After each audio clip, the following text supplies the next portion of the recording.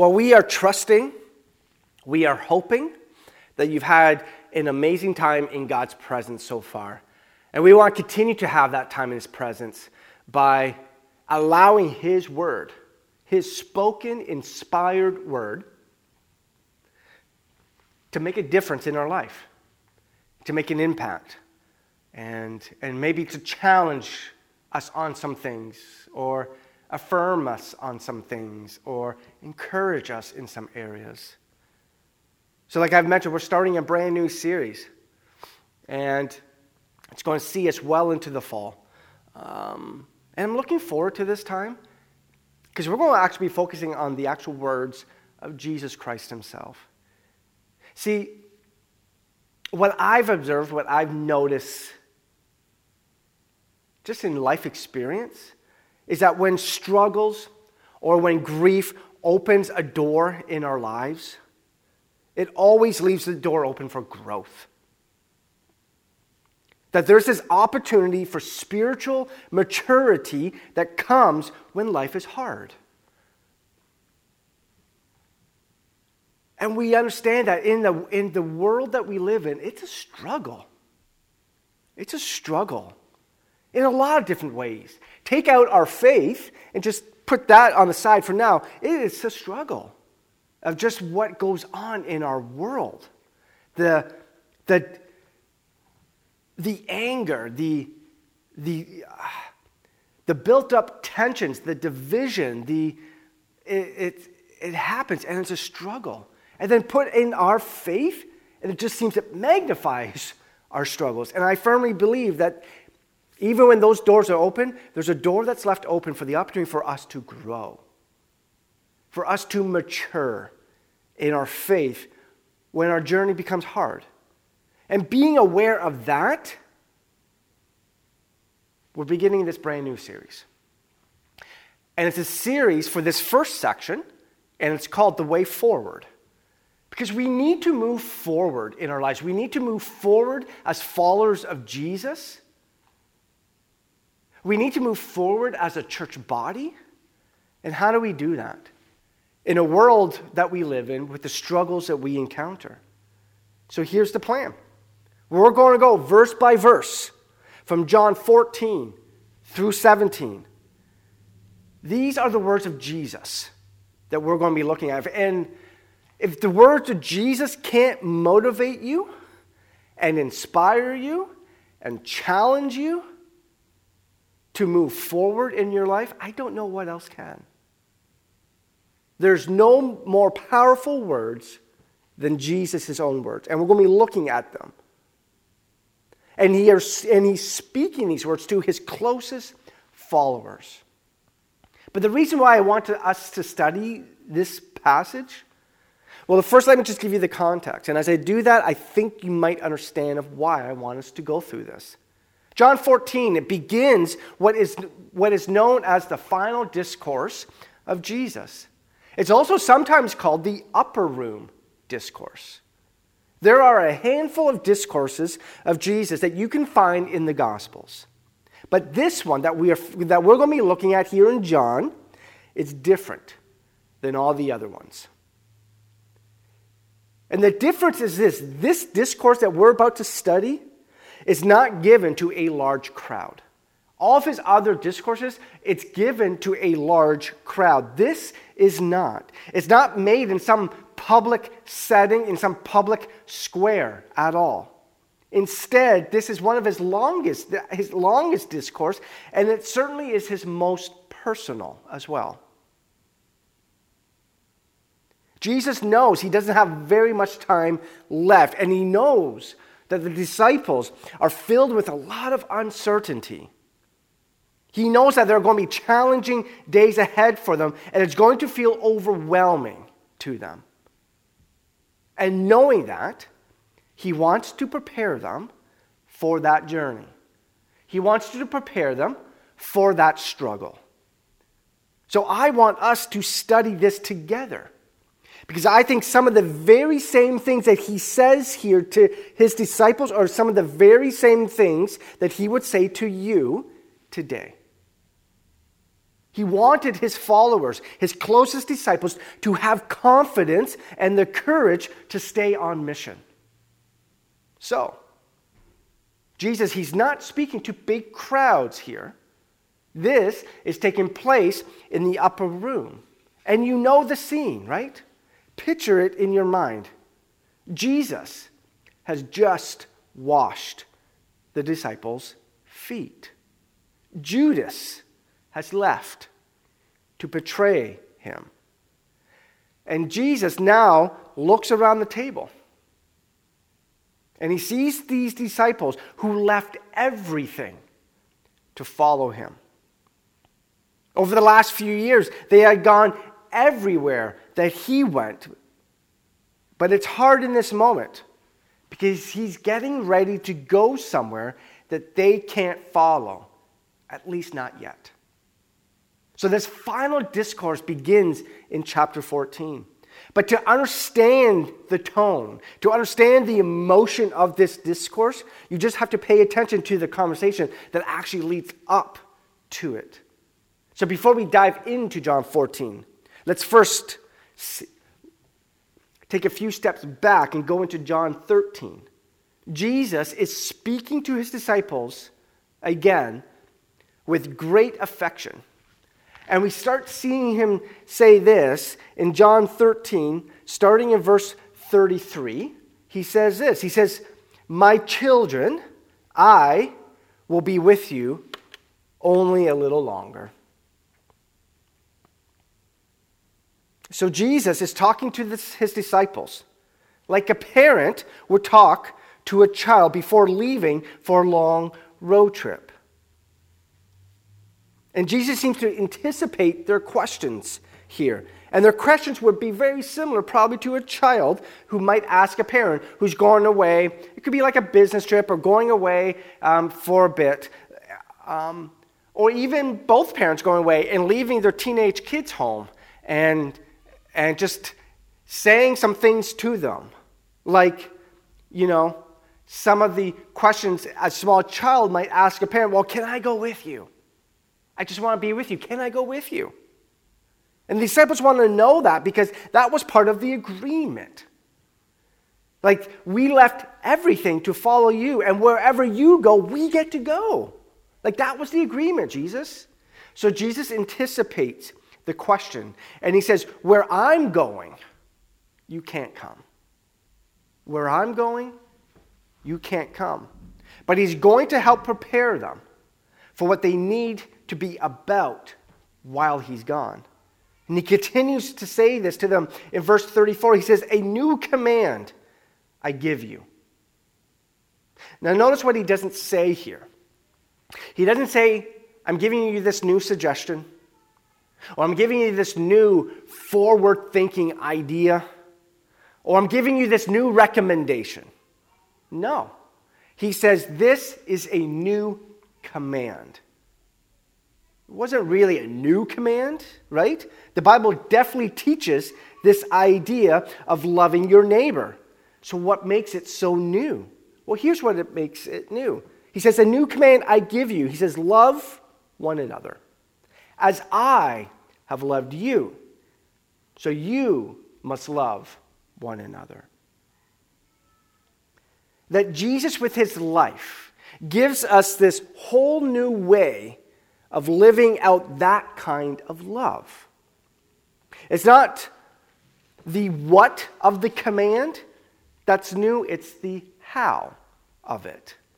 Because this command of love has always been around, but it's how Jesus wants us to do that, which is new. Now just think for a moment about how the disciples are listening to this, right? Because I think they know what Jesus means when he says, as I have loved you, you must love one another. Because as they're listening to these words of Jesus, they're listening to these words with freshly washed feet. Moments earlier, Jesus, the Son of God, knelt down before them and humbly washed the dust, the dirt, the grime out from between their toes. They walked everywhere. and their feet would have been nasty. And Jesus had served them in such humility, and so they knew what he meant when he instructed them to love one another. He loved with a kind of love that actually puts others' needs ahead of our own.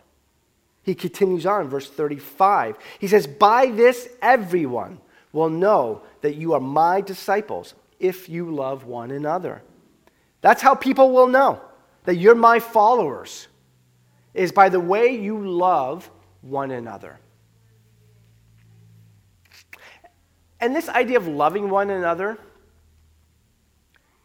there's tension in that, I find. And because the most common response I hear from people within the church when you're talking about something, or how you respond to someone, it's like, well, we just need to love them. Well, yes, we do. But can I say to you that there's a right and a wrong way to do that? We can disagree with someone's choices, with someone's lifestyle. We cannot be okay with other people's sin, but we can still love them. Like, you can actually, and this is what, for me personally, this is one of the most frustrating things I experience in the church and in our world. That if I have a different opinion than you about something, then I must hate you. And that can't be further from the truth. Like, we can actually love someone and disagree with them. We can actually love someone and hate their sin. You can actually do that. I have. Like, there's people that are super close to me, super close friends. I do not agree with their lifestyle and the choices that they make. They know that. But here's the thing. They know I love them with a deep love as well.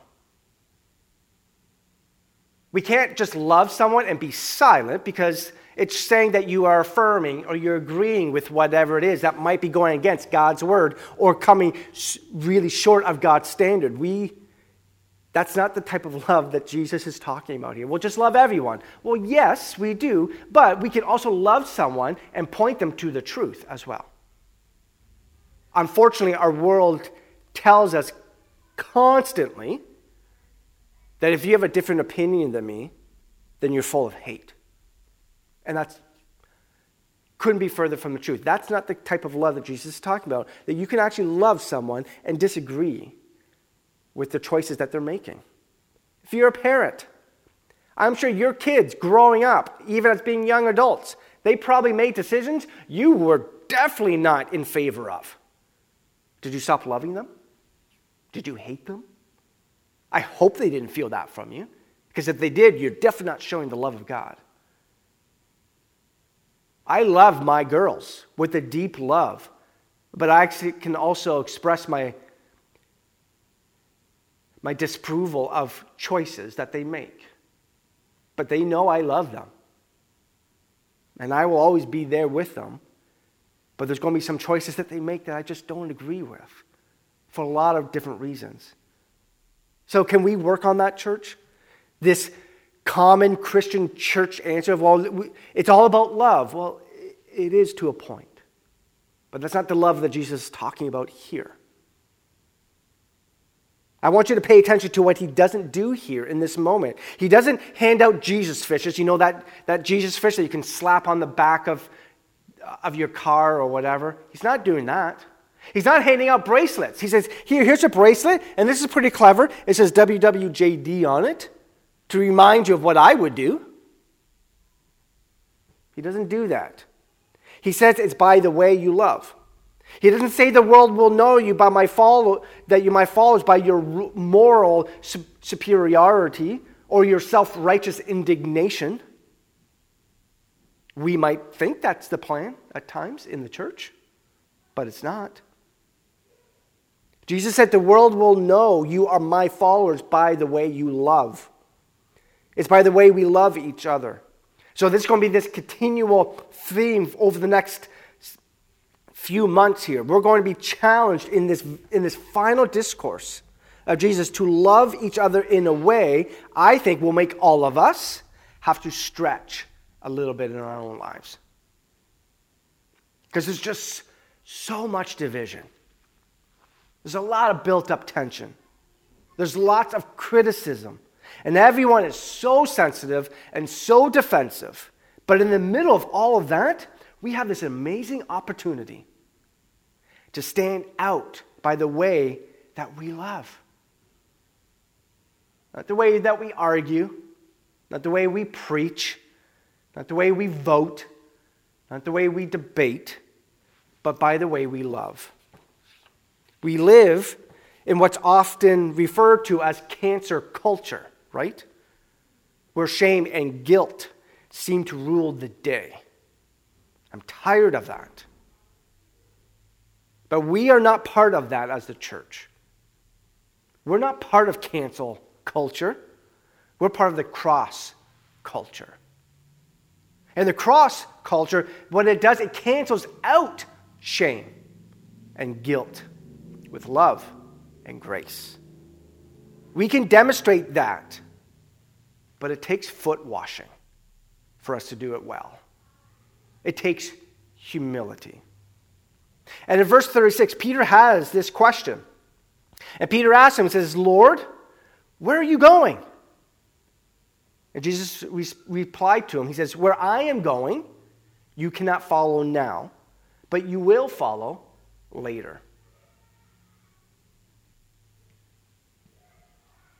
So take in this scene that's happening. Jesus is in the upper room. He's broken the news that he's going to be leaving. He looks around the room and he can just see that they're all confused. The way forward for them just looks a lot different than they had thought it was or hoped it was going to be. They're scared. They're uncertain. They don't know what they're supposed to do now or even where to go. And Jesus looks around this room and he sees what I often see these days. He sees people who are troubled. And this is where the final discourse begins in chapter 14. In his final words to his faithful followers. So I want to invite you into that upper room now. There's a seat at the table for you there. For all of you who feel overwhelmed and uncertain when you think about the future. For all of you who feel confused and disappointed and discouraged and defeated. For all of you who are troubled, have a seat. Because there's some things that Jesus wants to say to you. He wants to show us the way forward through all of this. So we begin our journey with the words of Jesus. In chapter 14, starting in verse 1, he says, do not let your hearts be troubled. Hear it personally when he says that to you. When I hear commands like that, there's a part of me that immediately says, well, it's not like I want to have a troubled heart, Jesus. I want to have a heart that's at peace. I don't want my heart to be troubled, but it's troubled. But hear these words of Jesus again. He says, do not let your heart be troubled. Just repeat that to yourself this coming week. Because we get a lot of other messages that get thrown at us from all these other places throughout our days. Like, for instance, when your phone gives you a news update. Remember John 14:1. Don't let your heart be troubled. Great. Okay. But how? How am I supposed to do that? And I'm guessing the disciples are probably thinking the exact same thing. Great, Jesus. Sounds like a great idea. Don't let your heart be troubled. Okay. How am I supposed to do that? Doesn't that mean that you need to change my circumstances so that can happen? And solve all of my problems? And make things even better so I can actually accomplish, don't let my hearts be troubled? Doesn't it mean that you would say, do not let your hearts be troubled because I'm going to fix it for you? I'm going to promise that everything's now going to be okay from now on. And the road ahead is going to be way more easier. But Jesus doesn't do any of that, does he? Doesn't make them any guarantees about this life. Doesn't make them any guarantees about the road ahead and it being any easier or any difficult. He kind of guarantees it's going to be more difficult than easier, to be honest. And he says this, do not let your heart be troubled. You believe in God. Believe also in me. That word believe here is also translated as trust. It's this idea of putting all of your weight onto something. It's belief is what you put your weight on so that you can actually move forward. What do you put your weight on? Let me give you a visual. Think about crutches or walkers, right?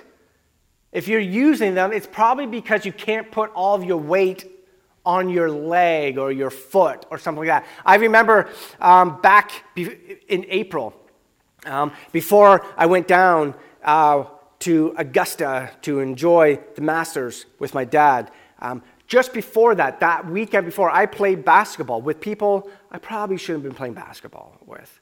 I really experienced my age. I was playing against people well in their early 20s or even younger. And I'm looking at some of these guys, and I'm like, I remember when I could have done that. And I remember at one point during the game, I went to save the ball from going out of bounds, and I rolled my ankle, significantly rolled my ankle. And I could not put weight on that ankle. Continued to play, but after that, if you would ask Lisa or other people that saw me, I could barely put my weight on my ankle, on my foot. And the only thing I could think of when that was happening was, how am I going to walk this golf course in Augusta at the Masters? That's a lot of walking, and it's like, well, should I get some crutches so I can put my weight on the crutches so I can move forward with a little bit more ease? My male pride prevented me from doing that. I didn't need it, to be honest. But think about those things, crutches, walkers. The reason we use them is we put our weight on them so we can move forward. This is the belief that Jesus is talking about here. That is what your belief should do. So the question that we really want to think about is this: what are you putting your weight on? What are you putting your weight on? Is it money? Is it relationships? Is it a job? Like, what are you putting your weight on? Like, what are you putting your weight on because you think that's what's going to allow you to move forward in your life? It's going to support your weight so that you can keep moving forward. We don't think that much about a walker or crutches as long as you're healthy, right? As long as everything's going okay, as long as you don't have any pulled muscles or rolled ankles, and there's not struggles or challenges, but when we find ourselves in a season where the way forward is filled with a lot of uncertainty, and we're just not sure how we're actually going to go forward, that's the time we need to start to think a little bit more about this. Like, what do I really believe in? Like, what do I really believe in? What am I leaning on right now in my life? I remember coming across this article of a psychology professor at Harvard. And he wrote this article called, "What You Don't Know Makes You Nervous." He did a bunch of research, and here was his conclusion. He said this. He said, North Americans are smiling less and worrying more than they were a year ago. Happiness is down, sadness is up, we're getting less sleep, smoking more cigarettes, and depression is on the rise. This was all pre-COVID article. So just imagine how it is post-COVID. He explained that for most people, if you ask them, well, why is that? Why is that going on? He said most people would say that the reason for all of that is economy, is what he said. Most would attribute all of that to a financial stress and their personal financial situation. But he says, to be clear, it's not about finances. It's not about relationships. He says it's about uncertainty. He talks about this experiment where they separated volunteers into two different groups. And in one group, they were going to receive 20 intense electric shocks. The second group, they're told they're only going to get 3 of these shocks. And what surprises me is this: how the difficulty we have to try to find volunteers in a church. But they didn't have any problem of finding volunteers to get electric shocks on purpose. I don't get it. But there we go.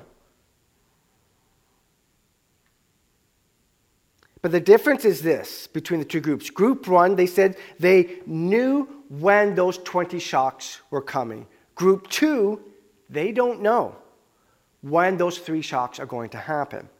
And what they determined was this: those who received 3 shocks in that second group actually had more psychological pain and more side effects that were suffered. The reason is because they didn't know when it was coming. It wasn't about what was actually happening to them. It was about the uncertainty of what would happen to them and when it would happen.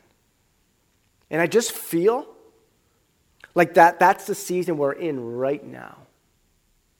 This feeling of bracing ourselves for yet another shock. So in this final discourse of Jesus, he's preparing his followers for the shocks that will come. He talks to them directly about the fact that they can actually expect it.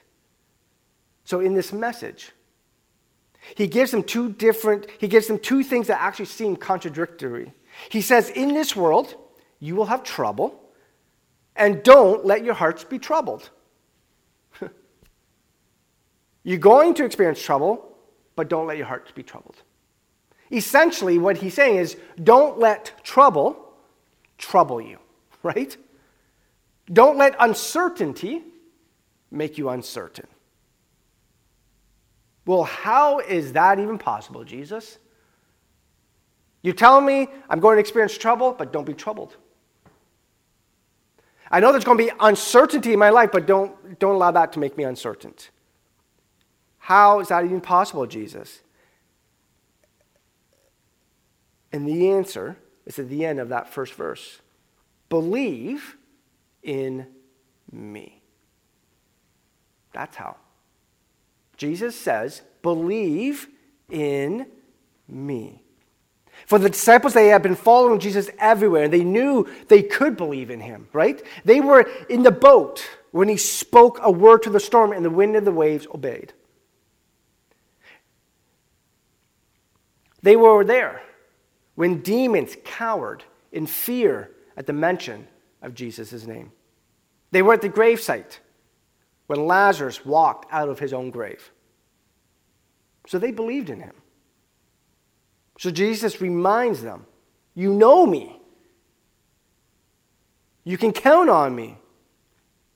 In this world, you're going to have trouble, but don't let your heart be troubled. In this world, there is a lot of uncertainty, but don't let that make you uncertain. Count on me. Believe in me.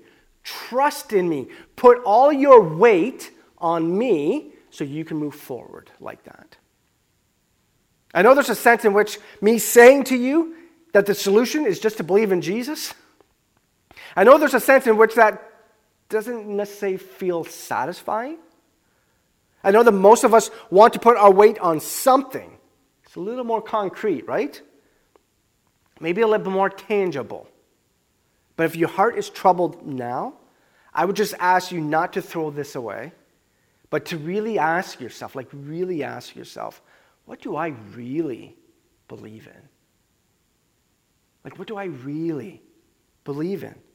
So here's the question, and it's hard to answer, but I think it's really worth wrestling with.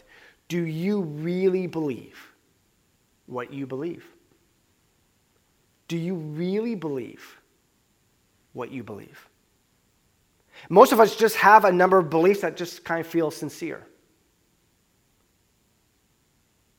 I know you believe that you believe it, but that doesn't necessarily mean you really believe it. I'm not trying to make you feel bad with all of this. I would say all of us have some beliefs that we actually really don't believe. What's one all of us could probably relate to? Well, most of us will probably say, I believe that a healthy diet is important. I believe that. But if you don't eat a healthy diet, then at some point you're going to have to say, do I actually really believe that?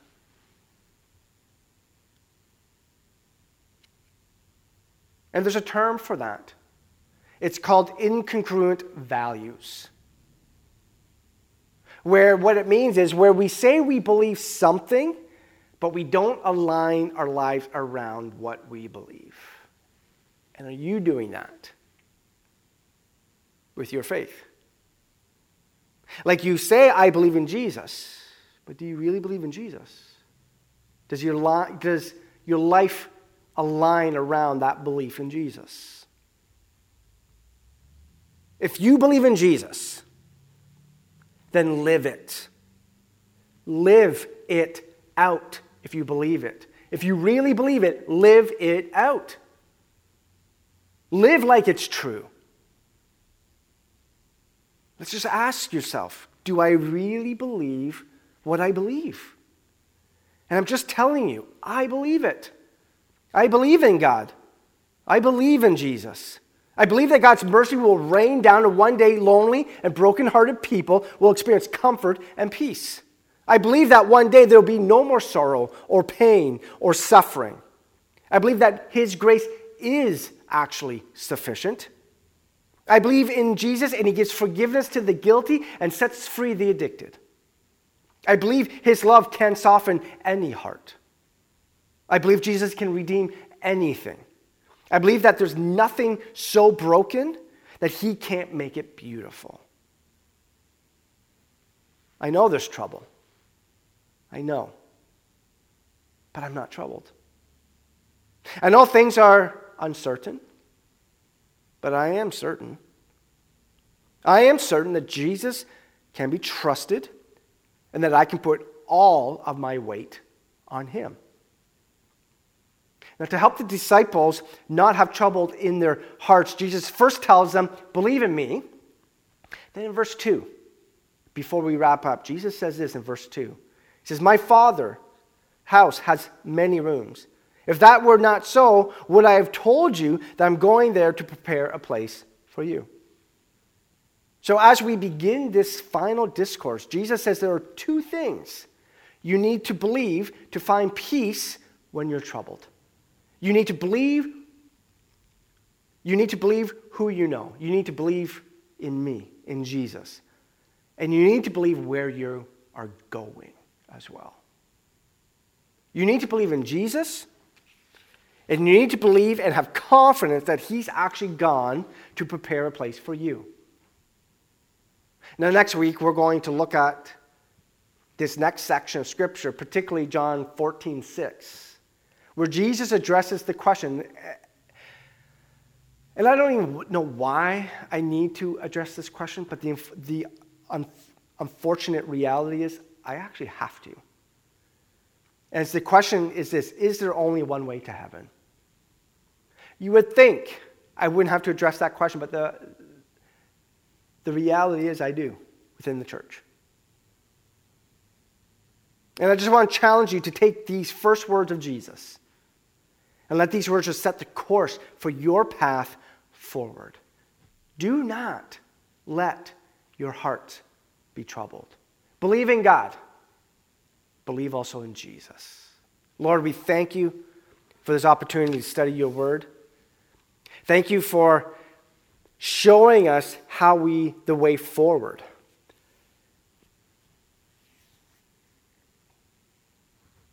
In a world that has so much trouble and so much fear and so much uncertainty, that we can believe in you. And that will bring us comfort and peace. That us believing in you, that us putting all the weight on you is the way forward for us. Continue to reveal that to us this coming week. I pray you put a desire in our heart, in the depths of our heart, of wanting to move forward, to stand out so people can be impacted by you. Help us with this, Lord. We pray this in your name.